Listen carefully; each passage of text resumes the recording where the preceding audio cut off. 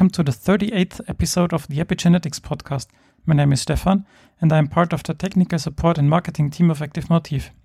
Our special guest for this episode is Danny Reinberg from New York University Grossman School of Medicine. And I'm happy to talk to you now. Thank you, Danny, for joining me today. Please let me quickly introduce you to our audience. You were born in Chile and started your academic education at the Catholic University in Valparaiso, Chile.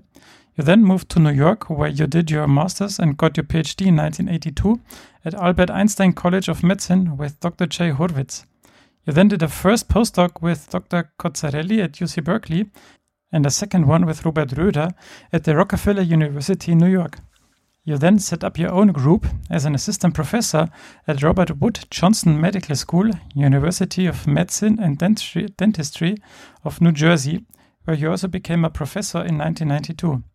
You then moved to New York University Langone School of Medicine in 2006, where you became the Terry and Mel Karamazin Professor of Biochemistry and Molecular Pharmacology in 2015, and you are still there today. A question I like to ask every guest to start off our little podcast is, how did you become interested in biology in the first place and then in pursuing a career in science? It was a matter of what I liked when I was in high school. I always liked science in high school. And then I wanted to move far away from where I was living. So I applied for different universities and I was accepted in one that was good for me because it was far away from home. And I entered bachelor's degree, I would say, to study first basic science that included chemistry, physics, biology. And from then I became, I would say, a biochemist. And simply yes, because I left. You said that you became biochemist. And when we come to your science, I mean, your early work, your PhD, and then when setting up your lab, it must be that you spend a lot of time in the cold room, right? Purifying all those subunits of Pol-2 and everything. Is it true that you spend like most of your days in the cold room? Well, it is true that I spent a lot of time in the cold room, but you also spend tremendous amount of time at the bench doing the assays for the fragments that you collect on the columns. And it was normal. In those days, it was normal. My PhD was the same thing. I was working on DNA replication and trying to reconstitute the replication of the phage. So I spent a lot of time in the column there. And then when I started transcription, first was the understanding how the polymerase gain access to the promoter on naked DNA and what are the factors necessary to bring the polymerase to the promoter. And so, yes, it requires tremendous amount of fractionation and tremendous amount of time in the cold room. So how did you end up in getting interested in Pol-2 and the transcription factors, and how did this all evolve? Well, it's a matter of, I got really fascinated when I was doing my PhD on biochemistry and reconstitution of any multi-protein, multi-enzymatic process, okay? And initially, I thought that I'm going to study transposition. That's why I went for a short period of time to the lab of Nick Cozzarelli. But that was in California, and I did not like California or the lifestyle of California. So I came back to New York. And then I started looking at what will be the most appropriate. I now want to continue with DNA replication. So I went into transcription, which I thought that was very interesting those days, and still. So how did you start then? Because you started to purify and characterize all those, like in those days it was like transcription factors for polymerase 2. But how did you start in characterizing those? Because I think did you know that it were transcription factors, that those transcription factors were necessary for the Pol-2? Well, I joined as a postdoc at the laboratory of operator, right? So they were doing different things with transcription for one, for two, for three, not for one actually. And I got interested in POL2, and everybody was trying to set what I just told you, how we gain specificity for the polymerase to gain to the promoter, BPOL3 or BPOL2. And I took POL2 and I just start simply just fractionation and trying to answer the question. It was much more complicated than what uh, we expected, simply because if you look back to for what we know from E. coli, where you just require the enzyme RNA polymerase and one specific factor sigma, okay, and that's what we expected, or something like that. But I was a real surprise that we needed all these factors just to bring the polymerase at the promoter. Then you need the specific factors to allow the polymerase to leave the promoter to another step that is the polymerase stop, and then there are another set of factors to allow elongation. So it was much more complicated than what I expected. But it's not surprising. I mean, we are very complicated. Our genome is complicated and needs high regulation. So what kind of factors did you find? What? Say it again? What kind of factors did you find that were associated to the polymerase II? Well, there was a step, as I said. First was how you reconstitute transcription on naked DNA. So you take polymerase and start adding fractions. And then we ended with a set of factors, which was TF2B, TF2E, TF2F, TF2H.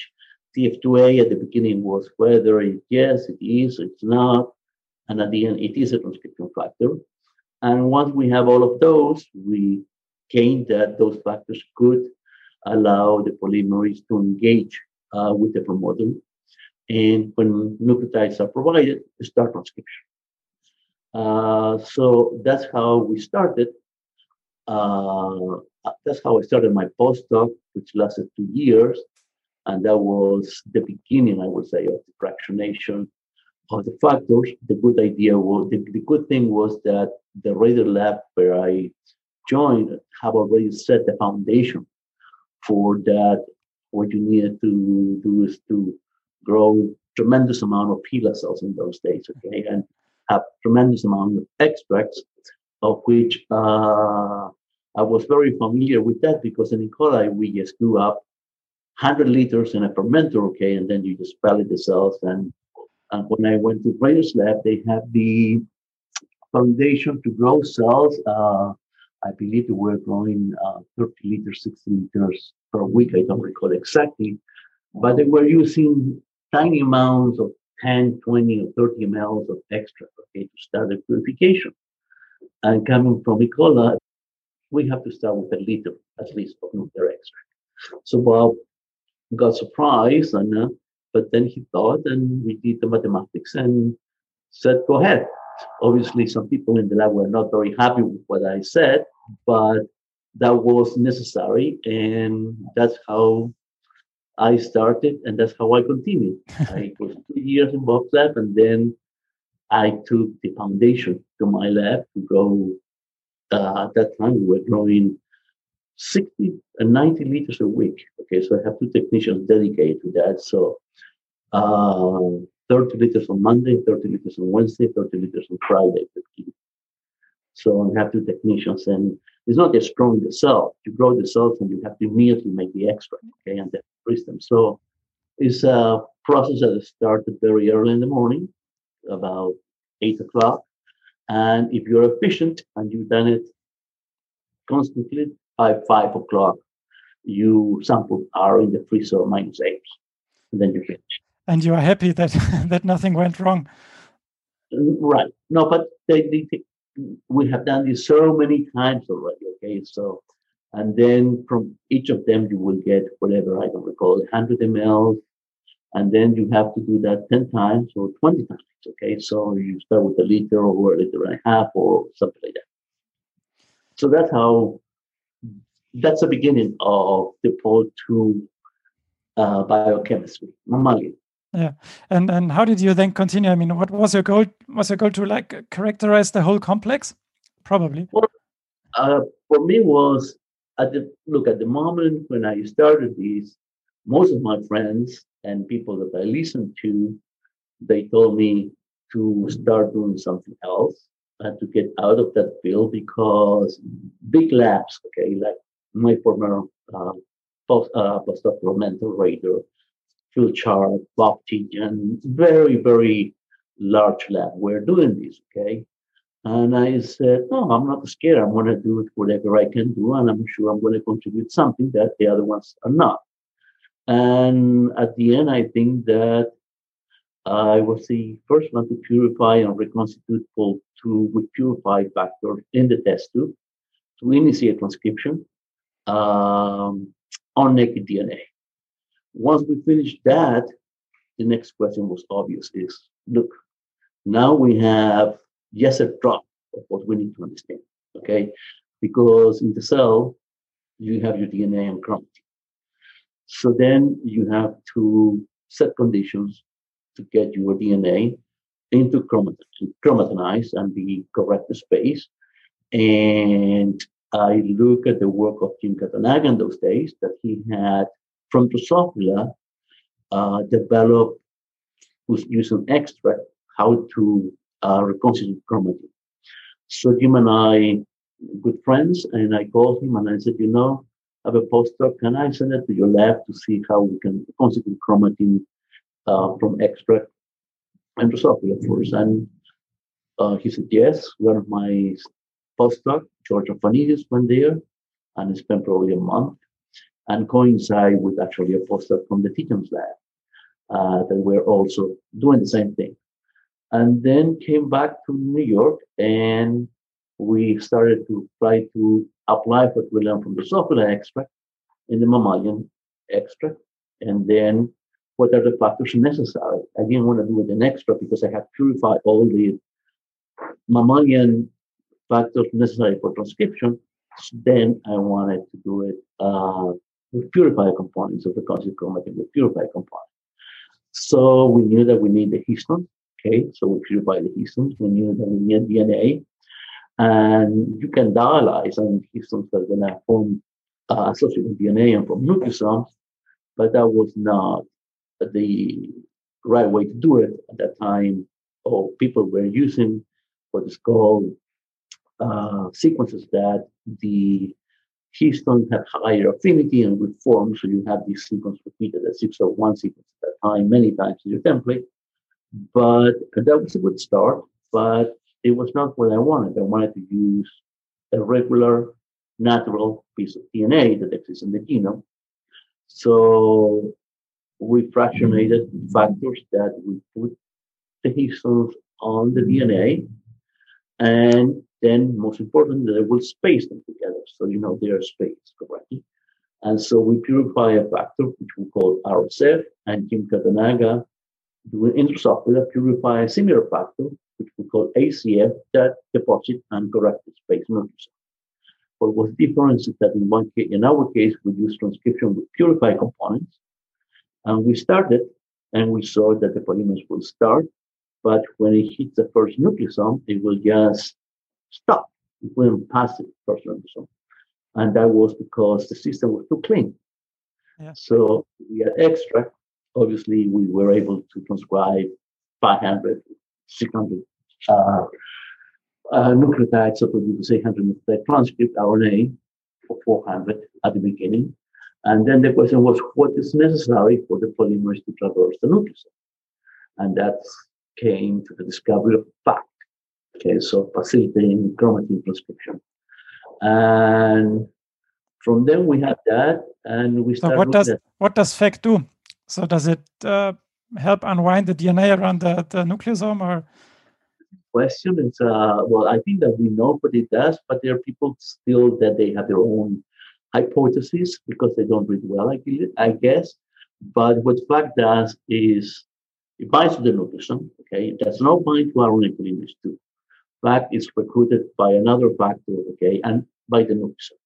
It binds to the nucleosome and take the dimer, one dimer of H2A, H2B apart. It does not remove it from the nucleosome, just leaves a hexamer. FACTs remain associated there, And then the polymer has a way to go around the DNA. And then at the end, H2A, H2B is there and gets put back, and you reconstitute the nucleosome back. And that happens to every nucleosome in the cell. So yeah. So FACT makes space for the polymerase to transcribe through the nucleosome. Yeah. Today we say that, but remember, and actually it's very interesting. I never thought that I'm going to go back to FACT because then I got involved in other things with chromatin.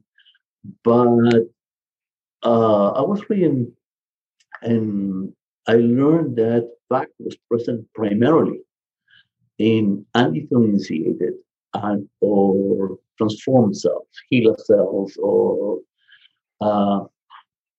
and then if you look at differentiated cells, FACT was very, very, very low abundant or not existent.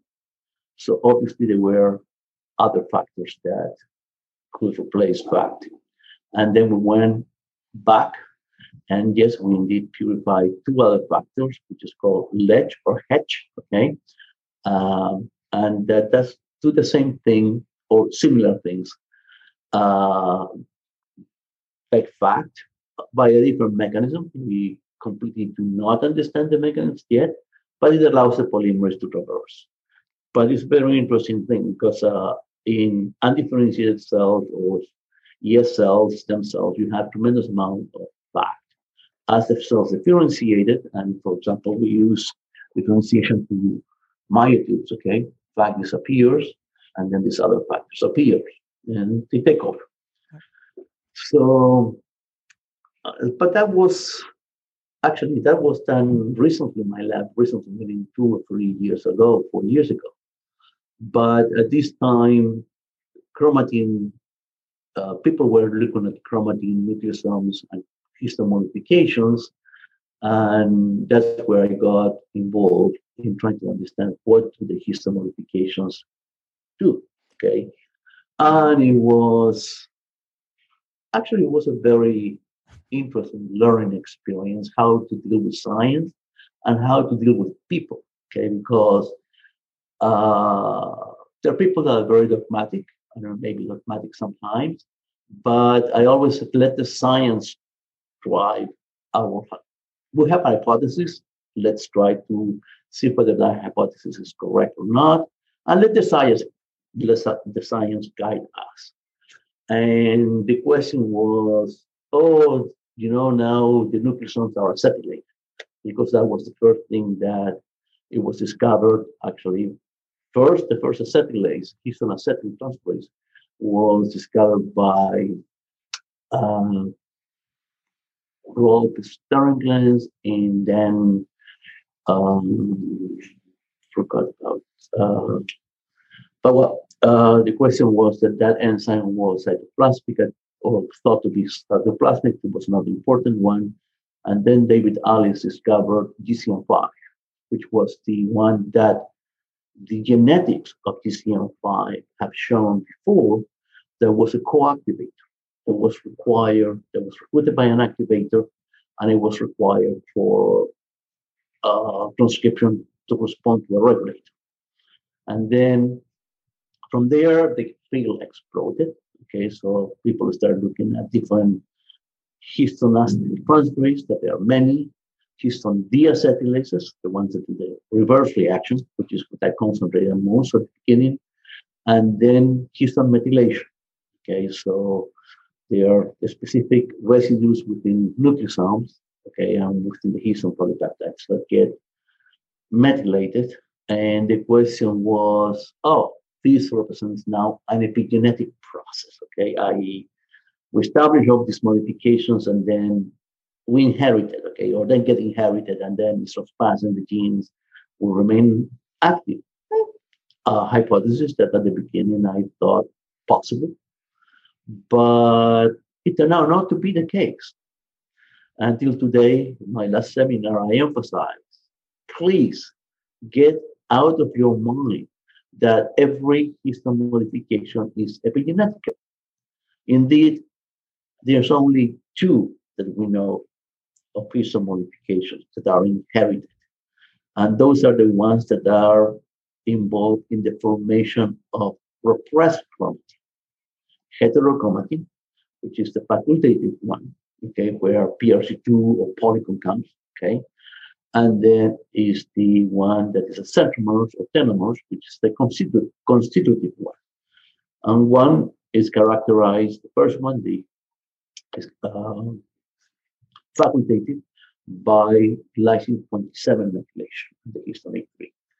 And the constitutive is lysine trimethylation of lysine 9 of the histone A3.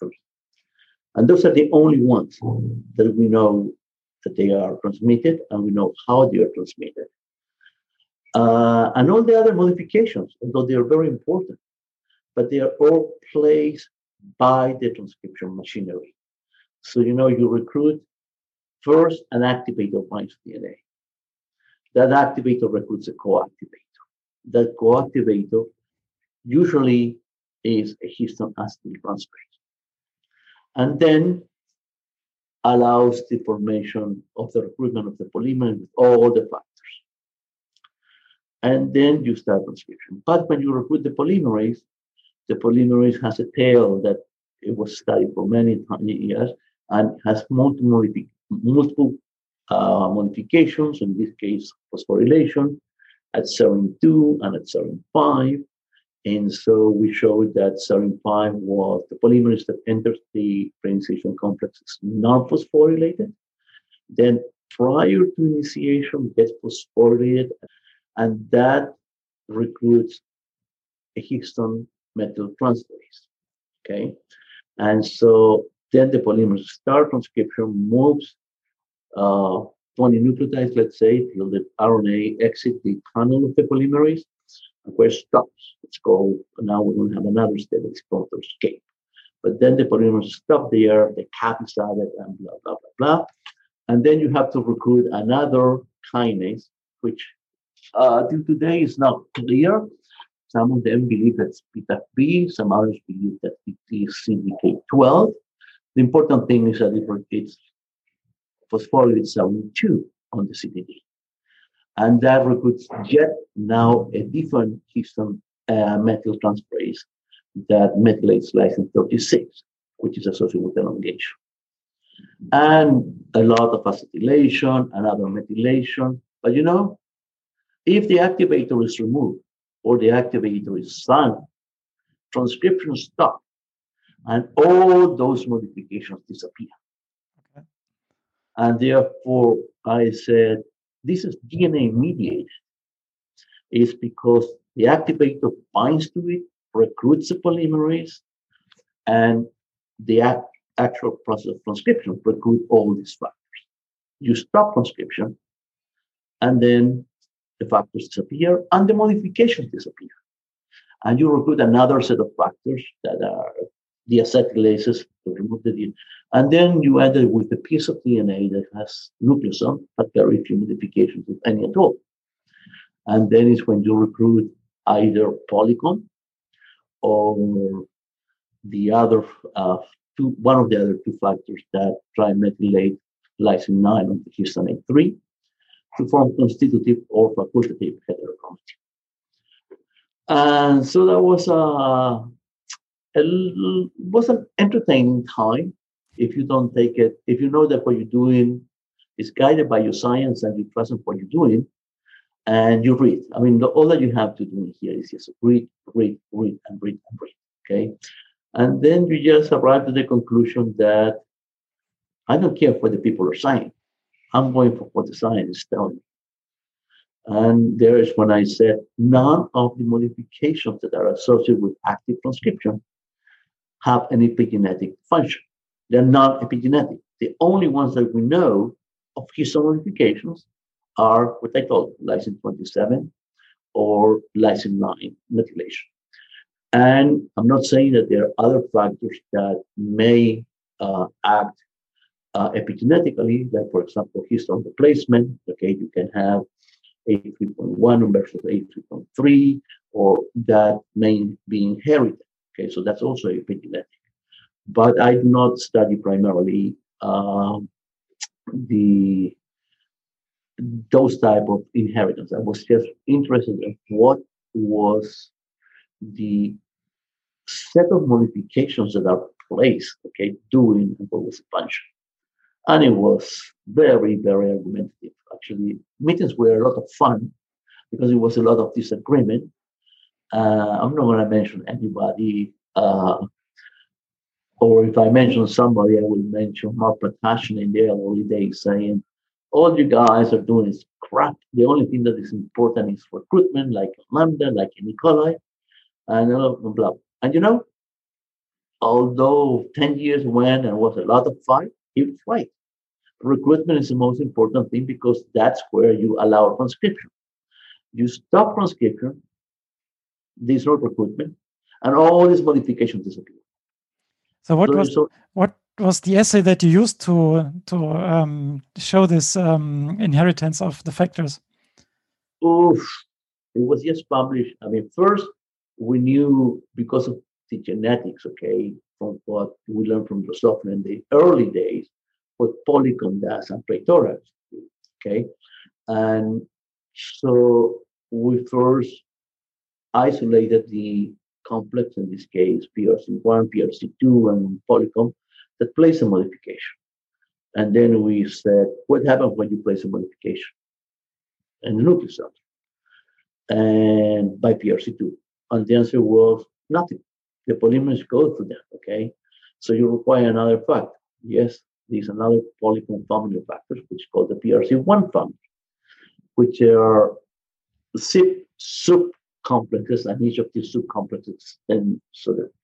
And Bob Kingston and others, also people in Pombe, have very nicely showed that the lysine 27 in mammals, okay, and the lysine 9 in geese as well as mammals recruit through the chromodomain a protein, and that results in compaction. And that is what represses transcription. Okay, so but you need Polycom PRC2 to place K27 to just recruit the compacting machinery. So, did I answer your question? Yes. Yeah. I mean, you also showed in this in the talk you were referring to that you traced the nucleosomes and the content of the nucleosomes after replication, right? That was, yes, that actually, that is something I'm very proud of. It took us more than 10 years, but I saw how people that study replication primarily were looking at the process of inheritance of the histone and the modifications. And lab meetings, which our lab meetings are very argumentative, but not in the bad way. So we really want to, and we arrived at the conclusion that, if we want to learn this, there's only one way to do it.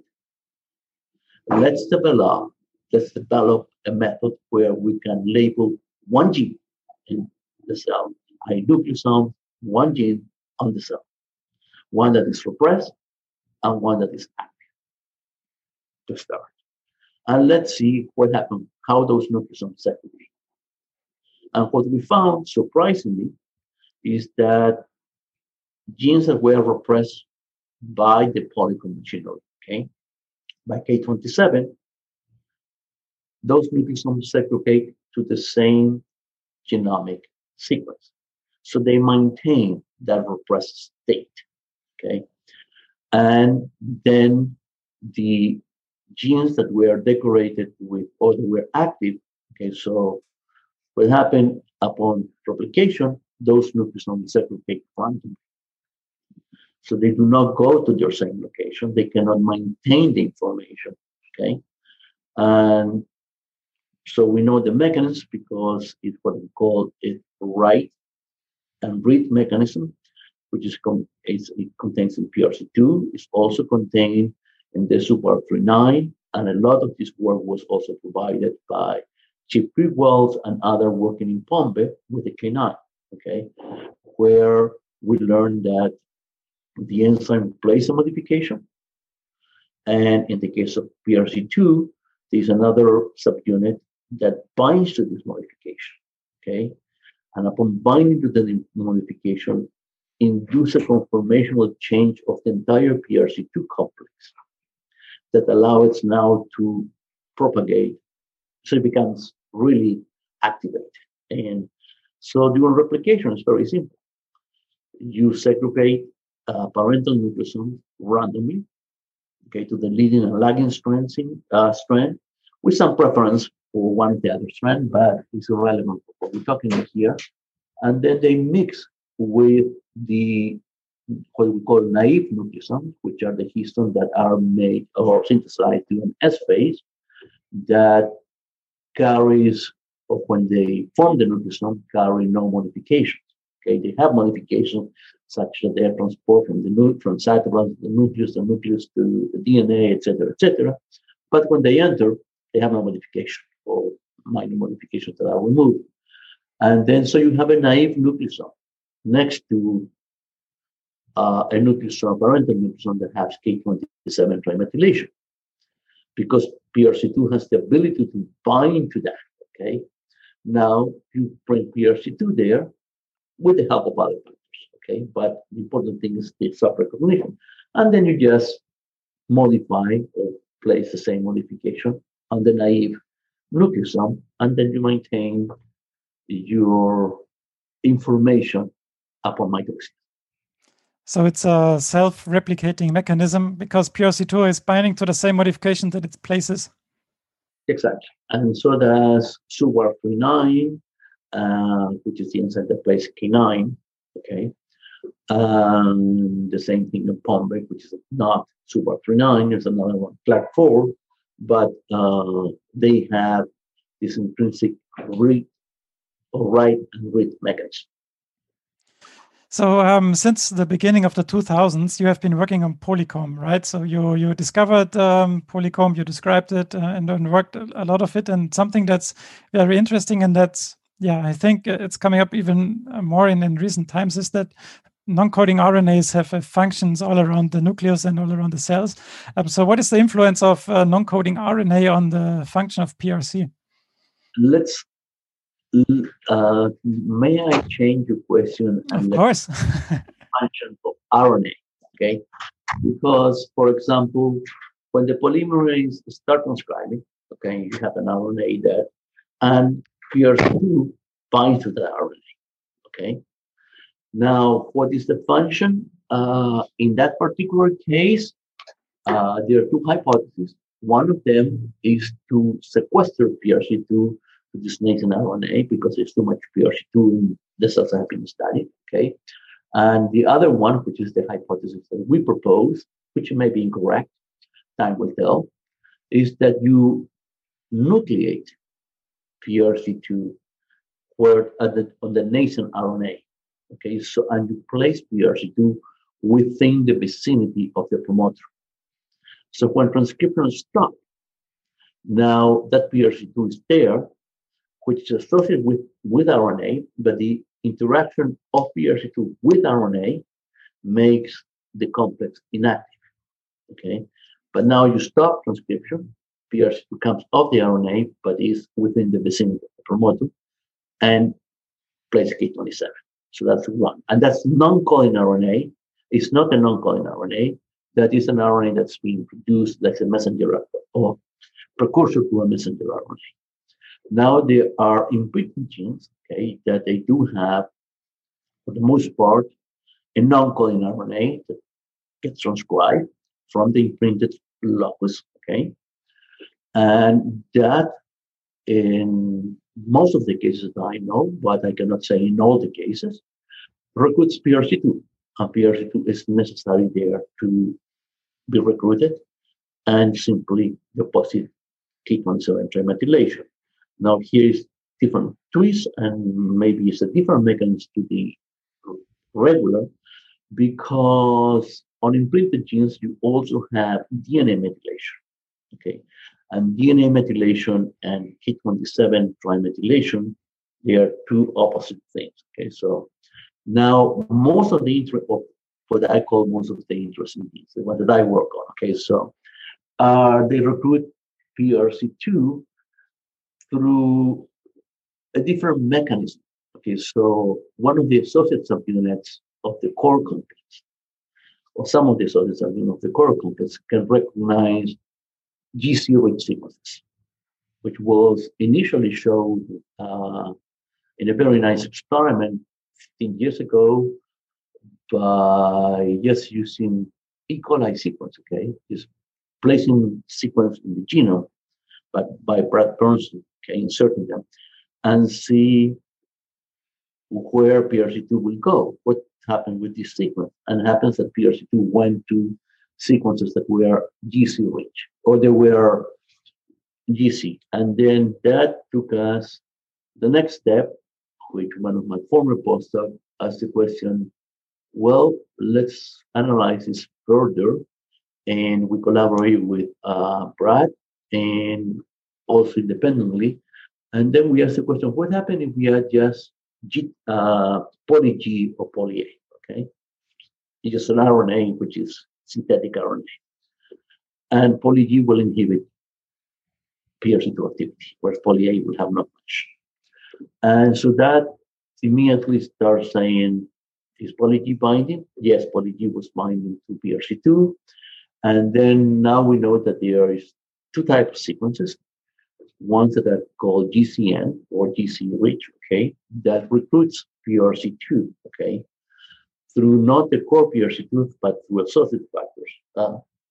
Binds there, recruits PRC2, and once you recruit PRC2, just a few molecules, you start spreading K27 trimethylation by the read and write mechanism. Now it's important where you recruit PRC2 is an area with few nucleosomes or more than few nucleosomes where there is an enrichment of PRC2 and you establish trimethylation. As PRC2 moves away from the recruitment site, okay, it changes to dimethylation. Okay.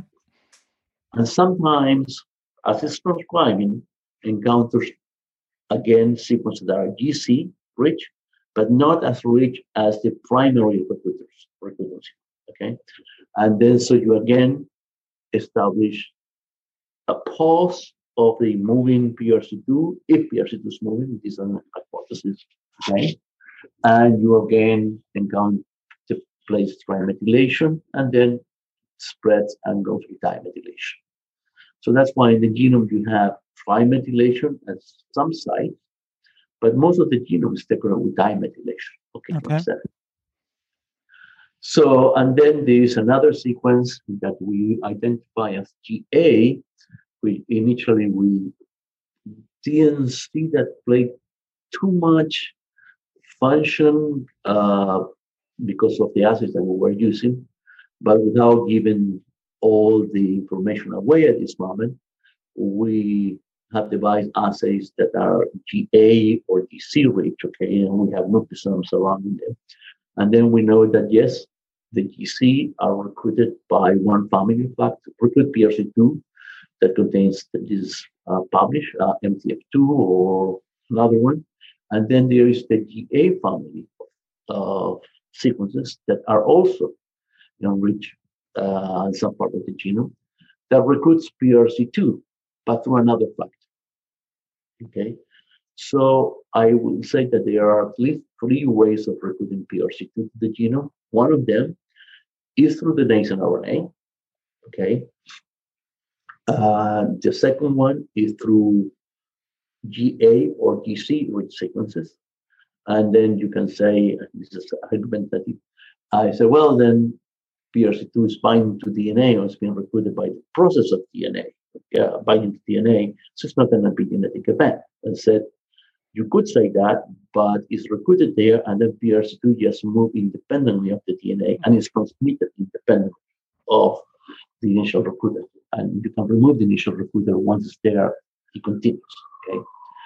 And the same thing with GA. And the third is by non-coding RNA that, although it's very, very argumentative at this moment, I think that there are some imprinted genes that they use non-coding RNA to recruit PRC2, but I do not know yet how general that is. Okay.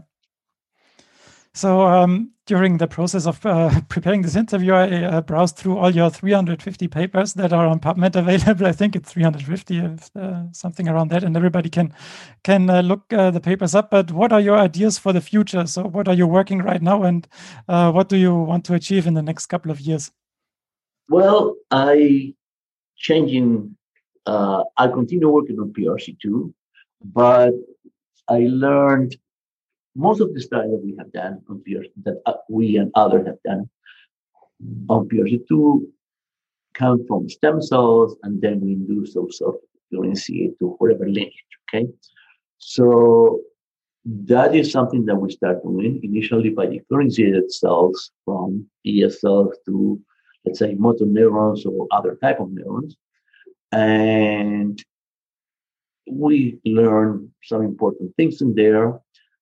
Initially, we use the Hox clusters, but now what I want to do is learn what PRC2 is doing in the brain, because this beautiful work by Ann Schaefer and perhaps one or two other labs that have shown, and primarily, that if you take the brain and you look at neurons, okay, and some of them, so there are two type of PRC2. PRC2 that contains either the enzyme ECH2 or the enzyme ECH1.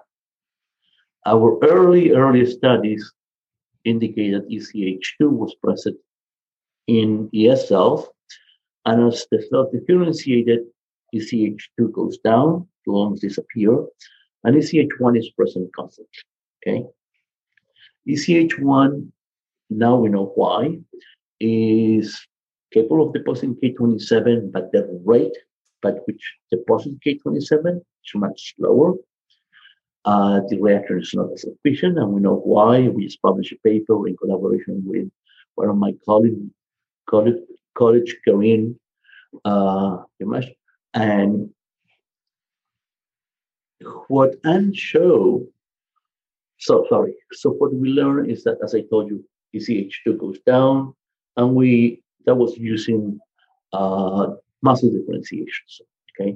And then just by looking at the brain, and showed that no, there are neurons that contains PRC2, that it is ECH2 and ECH1, and they're the ones that only contain ECH1, or the other ones that only contain ECH2. So we are going into that direction, trying to understand how is PRC2 functioning in the brain. And that also took us to PRC1, that although everybody, including myself, thought because of the genetics that PRC1 will be another repressor that works downstream of PRC2. Now we know that first is not always working downstream of PRC2, okay? Sometimes work upstream of PRC2 and recruits PRC2 through another mechanism. But what was most important, initially we described 6 different types of PRC1 complexes. 2 of them contain some protein that's called AUTS2, AUTS2, that was given that name because human geneticists associate mutations in this protein with autism, okay? And we found that this complex contains AUTS2, but when we analyzed what these complexes were doing, we're not repressing transcription, we're activating transcription. Okay. So how PCGF3 or PCGF5 activate transcription is something that we have been working on, and we know that PCGF3 is important in the brain, okay? And we know how this complex that activates transcription and contains this PCGF3 protein, okay? It's called the 3.3 complex, okay? PRC1 3.3.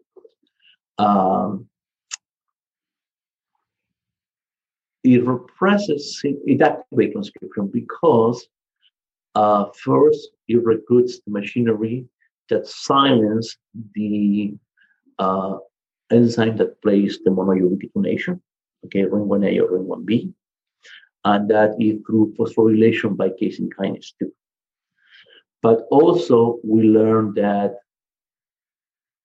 and this I'm giving too much because it's not yet published or not. We learned that OTS2 interact with P300, which is a histone acetyltransferase, okay, and CBP in the brain, okay, and associated with active transcription. So we showed that, and now we have expanded those studies, and we are in the process of sending 2 manuscripts out, on which this took us to specific diseases, okay? So some human geneticists were studying X disease in the brain, okay, mental retardation, or some diseases, okay? I cannot. Yeah, no, you don't need to go into too much detail here. So what happened is that it recruits is complex, and there are mutations on OTS2 that fail to recruit P300 CBP, and therefore you cannot activate it. Yeah. But the important question to me was, hey, we still do not know how these family of PRC1 are recruiting. So we went and did a series of experiments that finally. I mean, you don't. We will be able to read all of this because I think it's still unpublished, right? What you were talking about? No. This is it's submitted already, and it must be. So it's a sequence-specific DNA binding proteins that interact with OTS2. Mm-hmm. Okay, and there's not one, but there is a different family of sequence-specific DNA binding proteins that interact with OTS2, and they bring it to different parts of the genome in the brain, and those things are activated. So that's as much as I can say. Okay, yeah, thank you very much for sharing. So in the last, I think it's now 48 minutes, we have taken a journey, and I tried to do my best to take the journey through your scientific career, although we were not able to touch many points of your work. But maybe you can give a short summary. What do you think is the most important finding of when you look back? What is your most important finding, or something that we might have missed in this interview, but you still want to mention? What was the most important finding in science lately, okay, is CRISPR. Your most important finding, but not. I don't categorize my science as this is more important than this, or than this, or than this. What it has the most implication, I will say, at this moment, is how we transmit epigenetic information with K27 and K9. I think that is something that it just put an end to something that it was very controversial and is very important. Okay, so, but that is important, as in the past 5 years ago, we analyzed how these bivalent nucleosomes are formed. Okay, that can, and I thought that was very, very important at the time. Okay, and the mechanism of how bivalence is formed. So it depends upon the time and where your studies are. But I think that's something that is certainly put an end, is what I told you, the inheritance. And now when we move into the brain, we're learning very interesting things that are us very excited.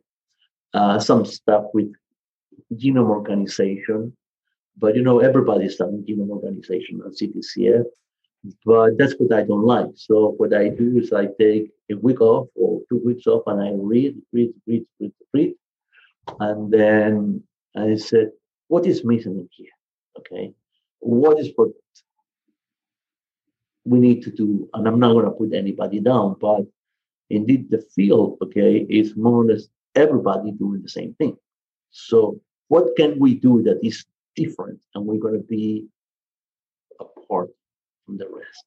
Okay, and so there are some interesting things that are going to be coming out on CTCF. But again, I cannot talk too much about it. Yeah, I think we are looking forward to reading all of this, what is coming out of your lab soon. Thank you, Danny, for your time and for being on this show. It was very interesting. My pleasure. Thank you for inviting me to this. This was the 38th episode of the Epigenetics podcast. Thanks for listening. I hope you enjoyed it. Please rate, review, and subscribe to our podcast so you never miss an episode. We are happy to receive your feedback on Twitter, Facebook, or LinkedIn. We will read all your reviews and comments and give you a shout out on a future episode.